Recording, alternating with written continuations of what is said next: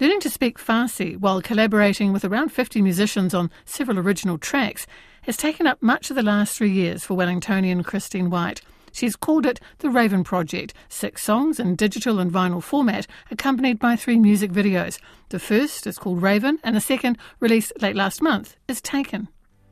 At daybreak I'll be rubbing my eyes to prove that I wasn't surprised to be taken so easily.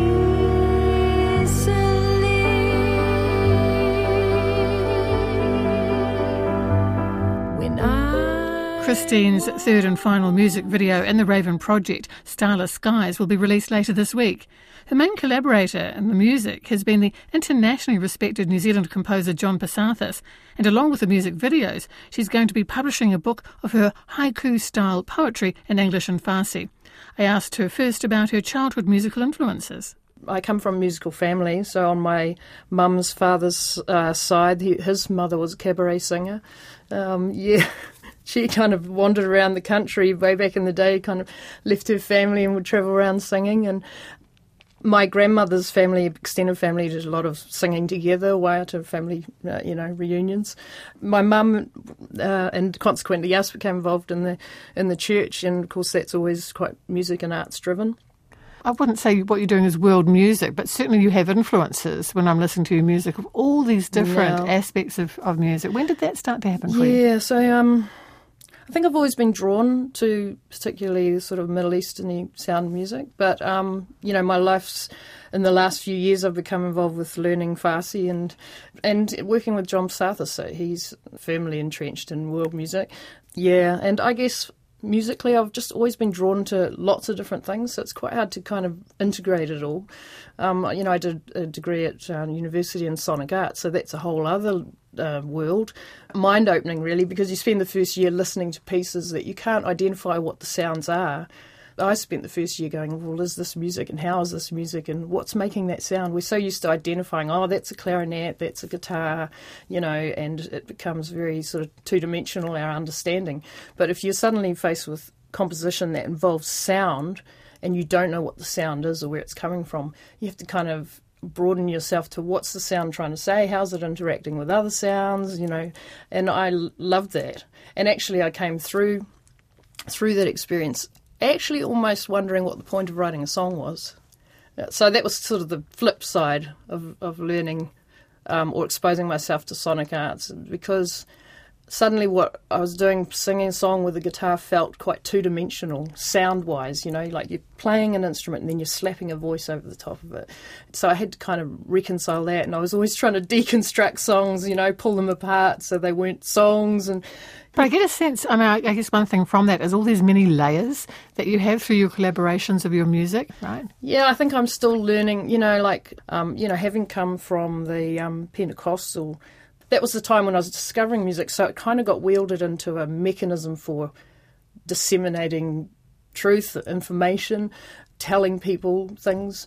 And so there is this sort of sense where sometimes my music has an urgency to it. I've always been drawn to that really dynamic music. I mean, music that grabs you but also grabs your mind, like you can't just sort of sit and have it in the background. I'm drawn to music not that's elevating trying music. to take, it's trying to take you somewhere. And you do. I mean, the fact that you're such a collaborator. I mean, where was I reading? Something like 50 musicians have been involved with the Raven Project. I mean, that's opening yourself up too with collaboration. It is. This feels like it's been a big learning curve about collaboration, and it's not. And in one sense, it's not really raw collaboration, because I still brought the material and then brought the people in. So because I've been the only thing that's been constant across the many. The book, the videos, the music. It's been a different kind of collaboration. They bring themselves to it, and accidents happen, and that forms part of it as well. So, yeah. I want to go back to the Farsi. So this was a COVID project, wasn't it? Why Farsi, and what's it? I mean, I couldn't say a word of Farsi, I must admit, as a language. Hello, it's very nice to meet you. It's actually really beautiful. It's a beautiful language. Wow. Historic. Right? Yeah, I've not considered myself a language learner through my life. I've tried Ngai Tahu, and I've had attempts with Māori, and funnily enough, learning Farsi I think is going to bring me back round to Māori. So Farsi came about because, well, there were a few steps really. There was the March 15 shootings in Christchurch had a huge effect on me. You know, it had an effect on everyone, but for me it became prolonged. And then I ended up going to Australia and looking after 3 children as a single parent on behalf of my niece and nephew while they went to Mexico. So I was single-handedly raising 3 children for 10 days, locked my clothes in the washing machine, was doing the quintessential kind of mother things like dropping them at school, going to the this beautiful cove area, looking at the beach, having a coffee, just gathering myself, I've got to go and tidy the house and do this all again. You know, all of that.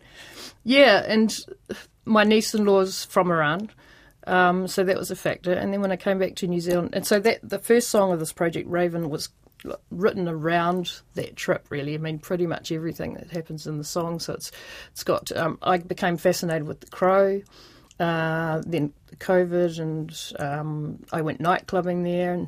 But when I came back, well, because of the lockdown, it was, everyone seemed to be wanting to learn language, and I thought, it's a good thing to do. And I'd always been fascinated by languages that have other script or look different in the written form. The Middle East is foreign to me, not just foreign as in a foreign country, literally foreign. I think of it in a very limited way, and I wanted to challenge that, I think. So it's been an amazing experience because now I speak daily with friends in Iran, and my world opened up in a time when the whole world was locking down. I felt like I was travelling, just meeting people, learning about their life. And my friends are vibrant, intelligent, doctors, statisticians, one's doing a PhD in laser technology. And so, my life's been affected by knowing them. Like, my world is open. Learning language is hard. It's really hard. It is really hard. Take a few steps forward and a few steps back. And now it's into your music. And I guess I should take a step back really with the Raven project. What was your hope for it? What was the plan?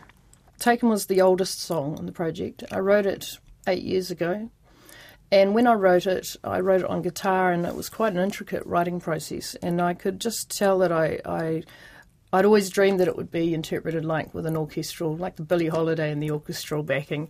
And when it came to COVID, I've developed a friendship with John Psathas over many years. He's an amazing person. He's an amazing human being. And a huge collaborator, of course. And He's, astonishing. And we talked during the lockdown, and for the first time ever, I said to him, one day I hope to do something with you. And he just said, well, why don't we do something? And so then Taken came to mind. It's like, wow, if someone could, orchestrate that, then. And what's the story you're telling in Taken? Taken was written at a time when I'd just gotten into a relationship, so it was sort of like a falling in love song. It was certainly a song I didn't intend to say anything. It just was a song that evolved. It took me a long time to write. The funny thing is, it sort of almost comes across as a breakup song, and maybe a portent of things that were to come. Of that boxing analogy. Boxing analogy. Yeah. I've always been fascinated with boxing, and it ended up coming through to the video, which was great. But one of the themes of my life has been this sense that we come together with people and then we get separated from them. We come together, then pivot away. And I spent a lot of my life having this sense of pivoting away from something, or my home life moving away. And I was quite estranged from my birth father from after the age of 7 when my parents split up, and there's just this sort of constant feeling in life of trying to get back somewhere, and of not being able to control that when you're together with someone and when it pivots away. So that's kind of what became the theme for Taken. And then Raven, the song Raven, was written right going into lockdown, and Starless Rivers, the song that's about to come out, was written during the lockdown. So John and I talked about this project. We said, well, we'll do 3 songs orchestrated. And I ended up choosing 3 songs that had reference to birds in them. It's amazing how one decision has such broad ramifications. And the song Raven, it starts off with the line, I may never see you breathe again. Little was I to know that in a month's time there was a global thing about breathing and, you know. The pandemic, yeah. Yeah, and there's a line, on Farsi, it's Siya o Ziba Dar Hale Parvaz, so black and beautiful in flight. And that became, for me, about Black Lives Matter, the killing of George, you know, that happened. So the content of the material just kept moving for me.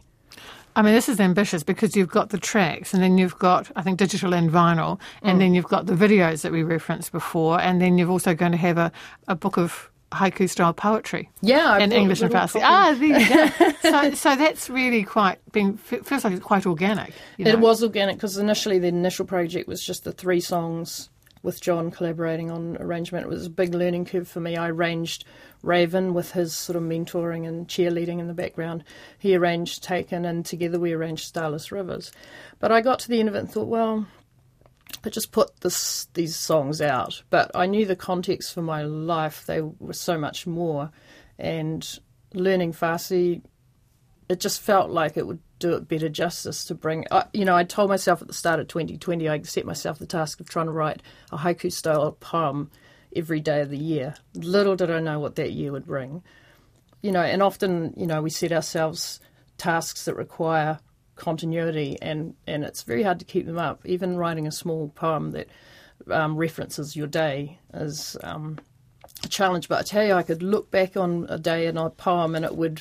you know, generate all the memories and kind of like a diary entry in a different it's form, an emotional, right? Visual diary. I've done a version of Raven in Farsi, and it turned out to be a whole other piece of music because I thought I can't put 2 songs of the same backing, you know, on a vinyl. What's it like to sing in Farsi? That's interesting to me when you learn a language. And just to remind you, this is just in the last few years. Yeah. As a language, what it's like, it sounds beautiful. What's it like to sing? Oh, it's challenging in some ways. There's some sounds in Farsi that are quite hard. One is the kheli khub, so very good. Kheli khub. It's a lovely sound actually, and that's not so hard as the other one, which is it's written as GH, but it's like a qa in the back of the throat. So qaza, qahve, coffee, qahve, and so that's kind of tricky to sing. But what the amazing thing is learning a language through your own material and the interactions with my friends. So the book I decided to have translated into Farsi, and we started that process. And then the killing of Mahsa Amini, that really changed a few things with the project. One being that I could no longer talk as easily with my Iranian friends. The video that's about to come out for Starless Rivers, I decided a long time ago, a year ago, to incorporate people from in different parts of the world. So Hinemwana Baker is featuring... from Germany, all the way from? Yeah, Germany, and 2 friends from Iran.